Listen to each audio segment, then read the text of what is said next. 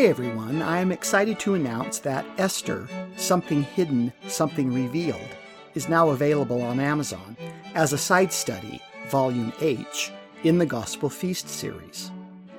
The book of Esther is a mysterious one. As written, it is a book with many contradictions.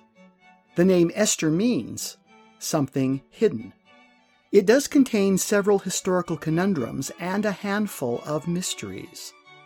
It is the only book in the Bible that never mentions God at all. Why? Many Jews today say that it is just fiction because they can't find any of the characters mentioned within historically. And yet, they celebrate the book with a major festival annually. It is also one of the books that is required reading in the weeks before Passover every year, not by God, but by Esther herself. Why do this if you insist the book is just fiction? It is one of the only books that Joseph Smith made no corrections to, although he considered it to be historical. How is any of this possible? Esther reads as an eyewitness account, but then struggles with the simple logical issues and frequently contradicts itself in some very strange ways. How come? Considering that Esther became the most powerful queen of the world's largest empire, none of this makes any sense. Or does it? Despite the wonderful story, we are left with the puzzling questions. Who was King Ahasuerus? Who was Mordecai? Who was Haman? And actually, who was Esther? The answers may just surprise you. The book is not fiction, and in fact, all of the puzzling contradictions were put in place for a very devious reason, and not by Esther. Join us on this astounding historical reconstruction and be amazed at what Esther really tried to do, and how, had she been able to accomplish what she had tried, your life would be very different right now. You think you know the book of Esther? Are you sure? Let's feast on the Word of God together and see what a woman of God can do when she really puts her mind to it. It also might make an incredible Mother's Day gift for the ladies in your life. Happy Mother's Day.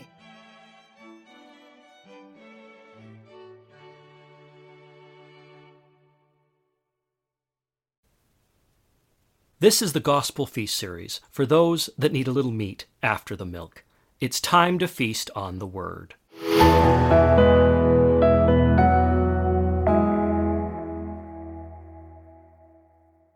Welcome back. We are at our fourth question and answer in our series so far, and we have received some good questions, and let's just jump right back into them. And so remind everybody, every seventh episode, we answer your questions.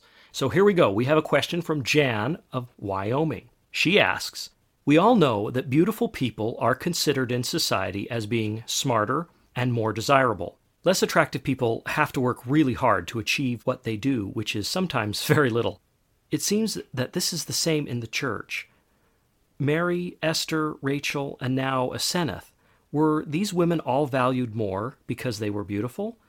Even Joseph of Egypt was prized for his handsomeness. How do ordinary people find value? That's quite a question. Wow. And it's one that actually is addressed in the third volume in our series, Ruth and the Saviors on Mount Zion. Easterners did see beauty in a different way. And because the Old Testament is an Eastern book, it is fair to say that the Eastern understanding of beauty is probably more accurate, at least to the Bible viewpoint, but I would also say to the celestial or Adamic viewpoint. Okay, well, let's elaborate on that. So our standard of beauty is, we think, it's a model, a cookie cutter, we can pin it to certain facial features or certain body types. But you're saying there's Eastern way of looking at beauty that we don't appreciate. There is. Let's maybe just take a very slight tangent, which will end up being related. Ooh, we love tangents on the show. This is our tangent show. That's right. We love tangents. I think the modern concept of this really can be traced back to Plato. Oh, interesting. Okay, another Greek that has screwed up. Another Western thinker. And the idea was that in the heavens, there is this perfect form that is not really tangible, but is sort of in the brain and in the sky. And all of us here are trying to attach ourselves to that ideal that is beyond us. Yes, so there's this idea that there is a perfect version that can be visualized, and we're supposed to measure up against that. Yes, in the mind. And so why that's so interesting is that Lucifer, who is our arch enemy here, he only functions in the mind. He is a spirit, so he does have a spiritual body, but he doesn't live in the physical, tangible world. And so the vast amount of his experience comes through the intangible. It allows him to mock God, but also to do it in a way that he can comprehend. He wants you to buy into the concept of mythos as opposed to the godly concept of logos. So in other words, mythos is a fantasy world. It's all in the head that takes you to Alice in Wonderland, that takes you to Disneyland, that takes you to The Wizard of Oz, that takes you to Star Wars. It's all this mythos that isn't real, but it's mentally exciting. And that's juxtaposed against the Eastern idea that the Logos, or the real Word of God, is a tangible, practical, physical truth. No, and that makes perfect sense now that you explain that. He, being without a body, actually wouldn't be able to understand the sensual things that we are learning down here. And so he would try to distance people to more fanciful, imaginary, and frankly, impossible ideals. Well, in the series, we refer to these things as Mahanism. And I think probably the world would call it more Satanism, or possibly Luciferianism, or possibly Illuminism. But we use the term in the series Mahanism because it's the more accurate term. And I believe you touch on that more in Genesis. There is a lengthy discussion on Mahanism in the Genesis series. Okay, so if anybody just dying to check that out right now, you can go find the book and you can dive into that. Yes, thank you. To get back to this concept specifically, Satan has set up in our day, and it's always been connected to Mahanism, the idea that we can become celebrities and that it's the human celebrity that is the God. It's as if there is an image, an unattainable, perfect form.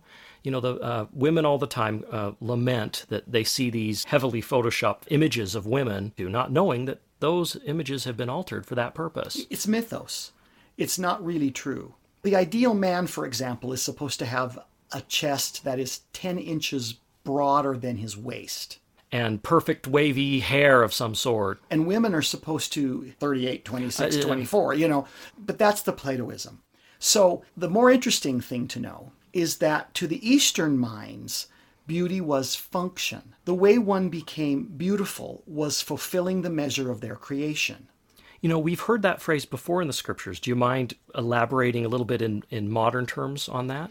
It's actually in the Doctrine and Covenants. Okay. And the Lord says that the way to become celestialized and to become a god is to fulfill the measure of your creation. So something was made for a purpose, and if that something does in fact accomplish that purpose or strives to, that is fulfilling its measure. It's beauty in the Eastern eyes. Interesting. So I can give you a short example. It's actually in one of our Genesis studies. I think it's volume 8. When Eliezer was sent by Abraham to find a wife for Isaac, it was extremely important because Isaac was the only covenant son and was the entire bearer of the Abrahamic covenant and would be so pushing it forward through time. So Isaac had to have a wife that would help him in his duties as a priesthood covenant holder, that Eliezer find him a righteous woman, because he had to have that help. There was nobody else. This covenant had come upon Abraham. He had to bear it, and now he had to give it to Isaac. And there was no one else. It wasn't like there were 12 sons yet. We're not dealing with Israel. So there was this one boy that had to carry this. So Abraham sends Eliezer out to find this holy wife. And Eliezer does something really interesting. He doesn't go to the Lord and say, I need to find a girl that's 38, 24, 36, blonde, curly, whatever, none of that. Yeah, no, good point. Yeah. What he says to the Lord is, the woman you want him to have, I need a sign, I need help. If you will let her be the woman that when I say to her, I need some water, she will not only give me all the water that I need from the well, which was work, you had to put the thing in and pull it up and get the water, but she'll also offer to water all of my camels. Okay, so not only would she be easy to be entreated to fulfill the request, but would go the extra mile.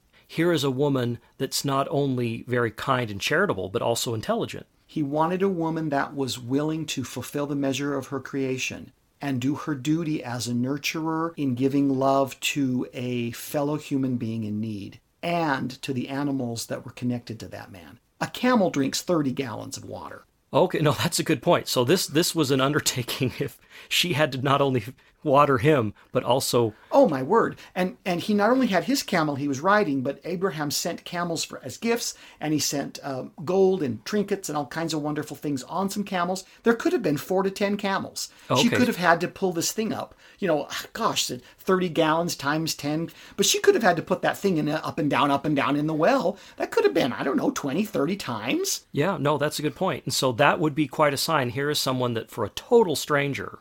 Yes. Was willing to be that kind and that charitable. Yes, and that nurturing. A woman's real gift is her ability to nurture and make a space holy. And we talk about that in more of our studies. We'll talk about it in Ruth and when we talk about celestial femininity. Women have a very special gift that only they possess, and it really is this ability to take a space and make it holy. And so he was looking for a woman that was so into her duty and so into her understanding of what a woman could do that she would make that space holy and would be nurturing in that space. And that was beautiful in the eyes of the Easterners. Okay, so the sign he was asked for was fulfilled. He had a clue. This is the kind of woman suitable for Isaac. He was looking for a beautiful wife, and that was the definition of beauty. Yes, for the woman. Now, what's so interesting about that story is it continues. Rebekah did decide that she wanted to go with Eliezer and become Isaac's wife, even though she had never met him. She liked what she saw, and certainly all the gold that he brought and was giving out to the family made the family, particularly her rotten brother Laban that we study in depth. He saw the gold and he was like, oh, let's sell sister, Ultimately, Mother and Rebekah felt okay about this, and she decided she would go back to meet Isaac. So the part that's interesting from a male perspective is she's on the camel, and they're going back. And she sees out in the distance as they start to approach Abraham's area. And she sees a man out in the field who is not only looking over the fields of grain and ownership, but he's also praying to God to bless all of this area. And she was deeply touched by this. And she turned to Eliezer and she said, who is this? And he said, well, that's Isaac, the man that we're bringing you to. And she fell in love with him. Oh, interesting. So she, as well as Eliezer, understood what Eastern beauty meant. She saw a man doing what she wanted a man to be doing. Yes. He was doing his priesthood duty and taking care of the area that she would make holy. And so she put a veil on her face right then to respect him. Because with the feminism and stuff, we get confused on some of these things. In the ancient way of thinking, in the Easternisms, a woman would veil her face out of respect for the men that were not her husband. And so she would also do it for a groom because the gift was having her face. So this goes back to the concept that Lady Zion veils her face before the father until the groom comes and claims her. And we used to do this a little more, but feminism doesn't understand these things and people don't really understand Easternisms and the beauty and they just see it as oppressive. But in the godly sense, it was a woman's gift to veil her face until the wedding, when then everybody got to rejoice in her beauty by embracing her and seeing her. So at that moment, by veiling her face, she had basically decided, I want this man. She was already committed to marrying him at that point in her heart. And she was doing her duty again. She felt like, I want this guy and I want to respect him. And I don't want the father or anyone to see me until I am given and I give myself to the groom. We also stumble into Westernisms far too easily. One quick example. The beautiful people that are mentioned in the Bible that we struggle with, Esther, for example, and certainly Aseneth, Joseph's wife, and even Joseph, you have to realize that the beauty that was pushed forward that was them always comes from the Mahon side. It was the Egyptian women who were lusting over Joseph. He was deeply burdened and tired about constantly trying to fight off these girls because he was good looking. He didn't value the beauty, they did. And it's from them that the Western side comes over. Esther was beautiful. The king wanted her. He took her, and she becomes the queen. She wasn't interested in that kind of stuff. We are a subject of our Westernisms. Beauty in Easternism, and I believe that the beauty in the scriptures really deals with function. Mary was beautiful to God, because when he needed her, she said, "Behold thy handmaid, what do you want of me?" She was beautiful in heaven's eyes. Oh, that's wonderful. So that's another key to understanding when we study the scriptures, especially beauty and when things were considered beautiful. You know, a scripture that we've touched on before just came to mind. It's that the Lord in his day was considered, what was the scripture from Isaiah? That there was no handsomeness in him that we would desire him. Oh, thank you. That's brilliant. I actually was giving a lecture once, and I had somebody raise their hand and say to me that they thought that Jesus was probably homely. Oh. And I said, okay. I said, we actually have some eyewitnesses of him and even some Roman documents that say he was actually a handsome man and that he was actually a little taller than most people and that he was very lion-esque like the tribes of Judah and had these very charming blue eyes. So from a Western sense, he was in fact attractive. But when they were saying that he wasn't desirable, we're thinking in Western terms. We're thinking, oh, he must have been ugly. But they didn't think he was there to fulfill the function they wanted him to. That's it. So he's not attractive as a king. That's it. You've got it. You've absolutely got it. He was not beautiful in their eyes because they didn't believe that he was fulfilling the duty and destiny of what a king would be. You've got it. Bullseye. It's a perfect example of the difference between the way Eastern and Westerners perceive it. You know what? This has been, I think, a great tool to helping us look at the scriptures. We have to let go of some of our Western ways of approaching things. Some of these people were prized of the Lord because they were beautiful in doing what the Lord had asked them to do. Do you remember President Hinckley making a very interesting statement a few years before his death? He made the comment to the young men and women of the church that if they would embrace the gospel and would follow the ordinances and would follow the Lord and would do what he wanted them to do, they would be seen as beautiful ultimately in the eyes of the world. We have put so much up on what Satan has pushed on us, or as you've said, the Mahonists have pushed on us through time, that there is this intangible, impossible version of what good and holy is, or beautiful is. And it's there to completely distract us from reality, which is anyone that follows the Lord and does what he has asked will, as President Hinckley was saying, be seen as beautiful. As long as Satan can control the argument and the debate, he's able to put it into impossibilities that you can never fulfill. And when you decide that you can't fulfill them, he then blames the Lord and God as setting you up to fall. Oh. It's all a lie. Satan is a liar. Okay, thank you, Reed. That's a new key that I think we can all benefit from as we study the scriptures. Let's get on to our next question. Kari from South Salt Lake has asked, I have noticed that Mormons, whom you call restored Christians in your lectures, share many symbols with pagans. How do you explain this? Wow, that's another great question. We've got some great listeners on this show. The simplest answer is that all truth can be circumscribed into one big circle. All truth belongs to God. God is the God of truth. And so any truth that is truth can be connected to him. Okay. So yes, there are some symbols that get shared between cultures. Most of the holy ones, I would argue, we had first. Oh, well, as she would probably want to follow up, the LDS Church has only been around since 1830. So how did we have them first if some of these things supposedly are older? Well, that is a good question. The truth is, we believe we are a restoration of ancient truths and that we live in the fullness of times, as the scriptures say, and that there were 6 dispensations of gospel purity that were given from heaven, and there were little ones in between, but 6 major ones before the great final millennial year at the end. And so these symbols and these teachings were given, and as they came down through time, got corrupted or stolen. The Lord would say to his disciples, when asked about these similar things, "Sufficient to the day is the evil thereof." You know, that's always been a fascinating phrase for me. Care to take a brief tangent to explain that to us? I will. King David said that 1,000 years was like a day to the Lord. And each dispensation is roughly 1,000 years. I wouldn't say it's exactly 1,000 years to the second, but it's roughly 1,000 years. So the idea was that God sitting up in heaven at the center of the universe is looking out, and his entire creation revolves around him. And it takes 1,000 years in symbol for us to go from his face to around to his face. Again, symbolic and Easternly, the idea was that he sees us and he teaches us and we commune with him.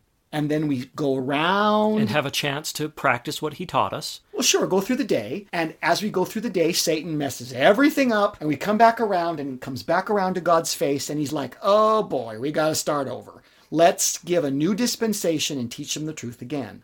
So there were symbols that were given at each of these intervals and each of these times that Satan later took and corrupted as he stole and put new meanings on things, as he put his mythos on it, to going back to what we had said before. I think an easy one would be the all-seeing eye.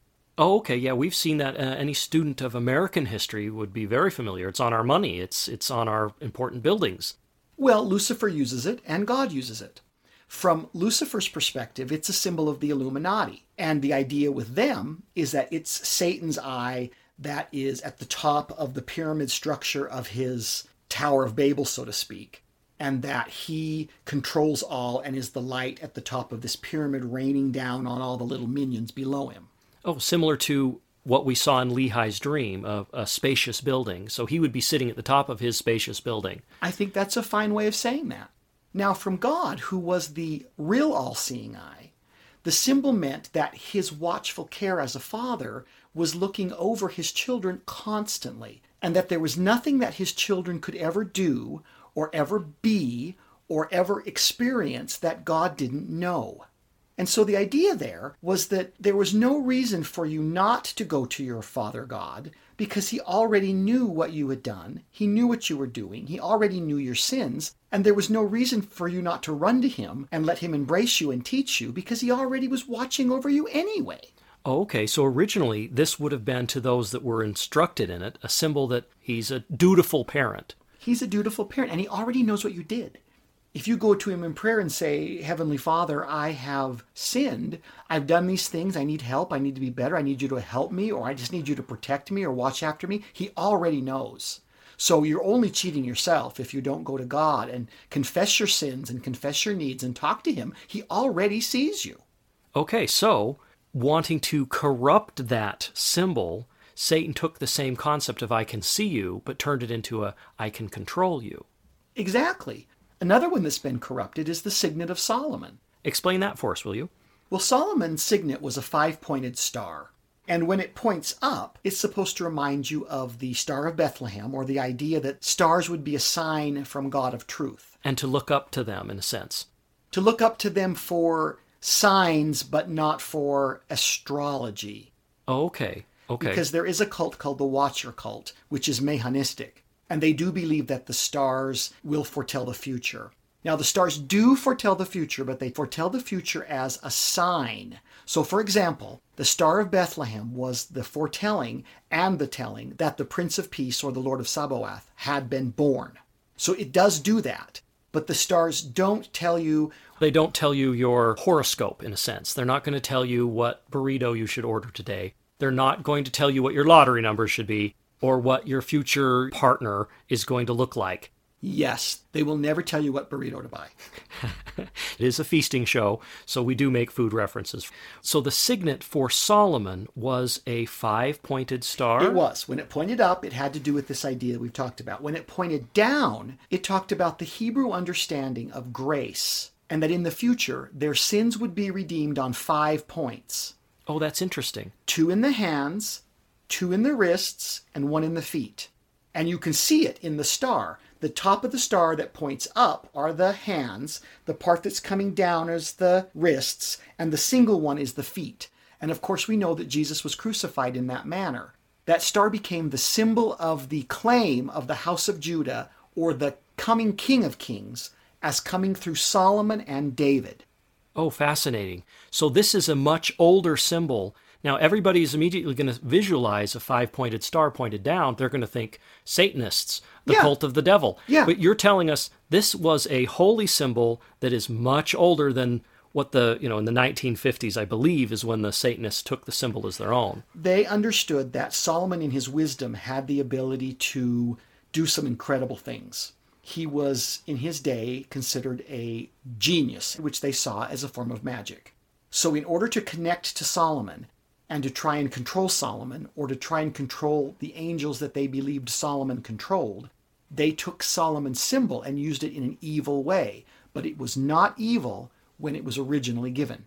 Okay, so again, it follows this same pattern we're seeing, that the Lord, anything he reveals to man, Satan will immediately pounce on and try to commandeer it for his own purposes. He does. Now, the other thing that's really useful to remember in all of this is the joke is kind of on them. Just because somebody sets up a symbol and says it means this, if nobody knows that it means that but them, the joke is on them. So one example, for example, would be the Christmas tree. The Christmas tree was originally a Mahon symbol and had to do with the idea of demonic possession. It is kind of fun to poke your secular Christian friends with Jeremiah's lament in the Old Testament. In Jeremiah chapter 10, he makes the following statement. Now just listen to this. Hear ye the word which the Lord speaketh unto you, O house of Israel. Thus saith the Lord, learn not the way of the heathen, and be not dismayed at the signs of heaven, for the heathen are dismayed at them. For the customs of the people are vain. For one cutteth a tree out of a forest, the work of the hands of the workman, with an axe. And they deck it with silver and with gold. And they fasten it with nails and with hammers, that it move not. You know, that starts to sound a lot like a Christmas tree to me. Well, that's the joke, see, is that when the pagans were doing it, it was being done as an idol, and it was a sign of Mahonism and Mahonistic demon possession. In fact, you might have seen on the Assyrian reliefs their god holding a little basket and taking a pine cone out of it. Oh yes, we've been looking, as we've been studying Jonah, we've been looking into the many photographs that have been taken of the ruins of Nineveh. If you haven't looked at those, please go online. It's an amazing archaeological discovery. But yes, some of those reliefs are there. That pine cone grows into a tree. And the tree grows into the demonic stuff, which we don't really care about anymore. But that's the way it was seen anciently. Now, why we don't care... That's a good point. I actually don't care what Mahonists think. No. Why we don't care is because when Jesus came and taught us the truth, and when Christianity came in, the Christians took this symbol that was kind of shoved on them, and they saw that how the tree was green even in the winter. And it was always green. It was evergreen. And the evergreen force of life that surrounded them, that filled them with joy, was the Lord. He was the only life in the dead world. He was the God of life that went into the realms of the dead, death and destruction and winter and cold. And he was the always green tree, the force of life, the God of life, in a world of death and decay and darkness and winter. He was the spring. He was the new life. We've taken it and we've reincorporated it. And in fact, we put the Star of Bethlehem, Solomon's five-pointed star, on top to light the world. We have every right to take any symbol we want and incorporate it into truth and teach Jesus Christ of it. And we have every right to claim back old symbols that were once a part of religion that were taken from us. And we even have a few that maybe we don't use today because they're too hard to explain. But the secret and the truth is that most of the symbols that mankind uses have a connection back to the ancient dispensational teachings. And if you can restore the truth in it, you'll see that all these symbols bend and bring you back to the plan of salvation, to the great plan of happiness, and to the good news of Jesus Christ. You know, that's wonderful. We need to continue to study the Scriptures and draw closer to the Lord, that we may have His Spirit, the Holy Ghost, be with us, so that we be not deceived or confused by these things that pop up from time to time. A symbol that we learn in our studies in school may be tied to some ancient cult or some ancient religion, when in fact they had stolen it from the Lord Himself. We thank everyone for listening. We'd like to remind you that our podcast is not endorsed or have the blessing of any religion or denomination. This is our views and our understanding of the gospel. We thank everyone for listening, and until our next podcast, may the Spirit of the Lord be with you.